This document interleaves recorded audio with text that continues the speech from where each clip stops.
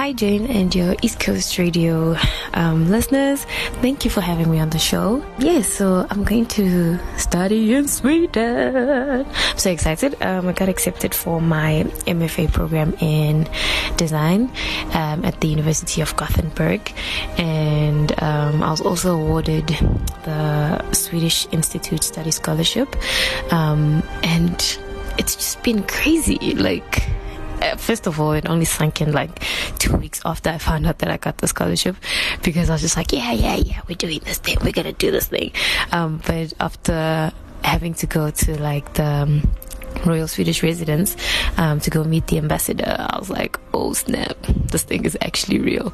But yes, like having to apply for, the course, and which was the MFA program in design, and getting accepted for that, it was such a great feeling.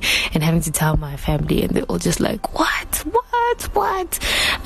And after getting accepted for that, and then also applying for the SISS scholarship, and they also say, yo, you're a part of the 10 people in SA who've been awarded the scholarship.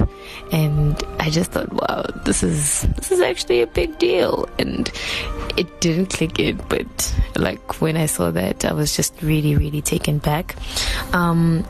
It took quite a process. I wanted to study last year while I was doing my internship at FCB with the graduate program. And I was doing the internship, and I kept thinking to myself, okay, I need to go study. And I was supposed to leave in August. And then I was like, no, you know what? Let me just stay for the year, and I will apply next year, because I'd also missed the deadline. So end of the year, I decided, no, you know what? Let me come in. Let's do this thing and, see what happens.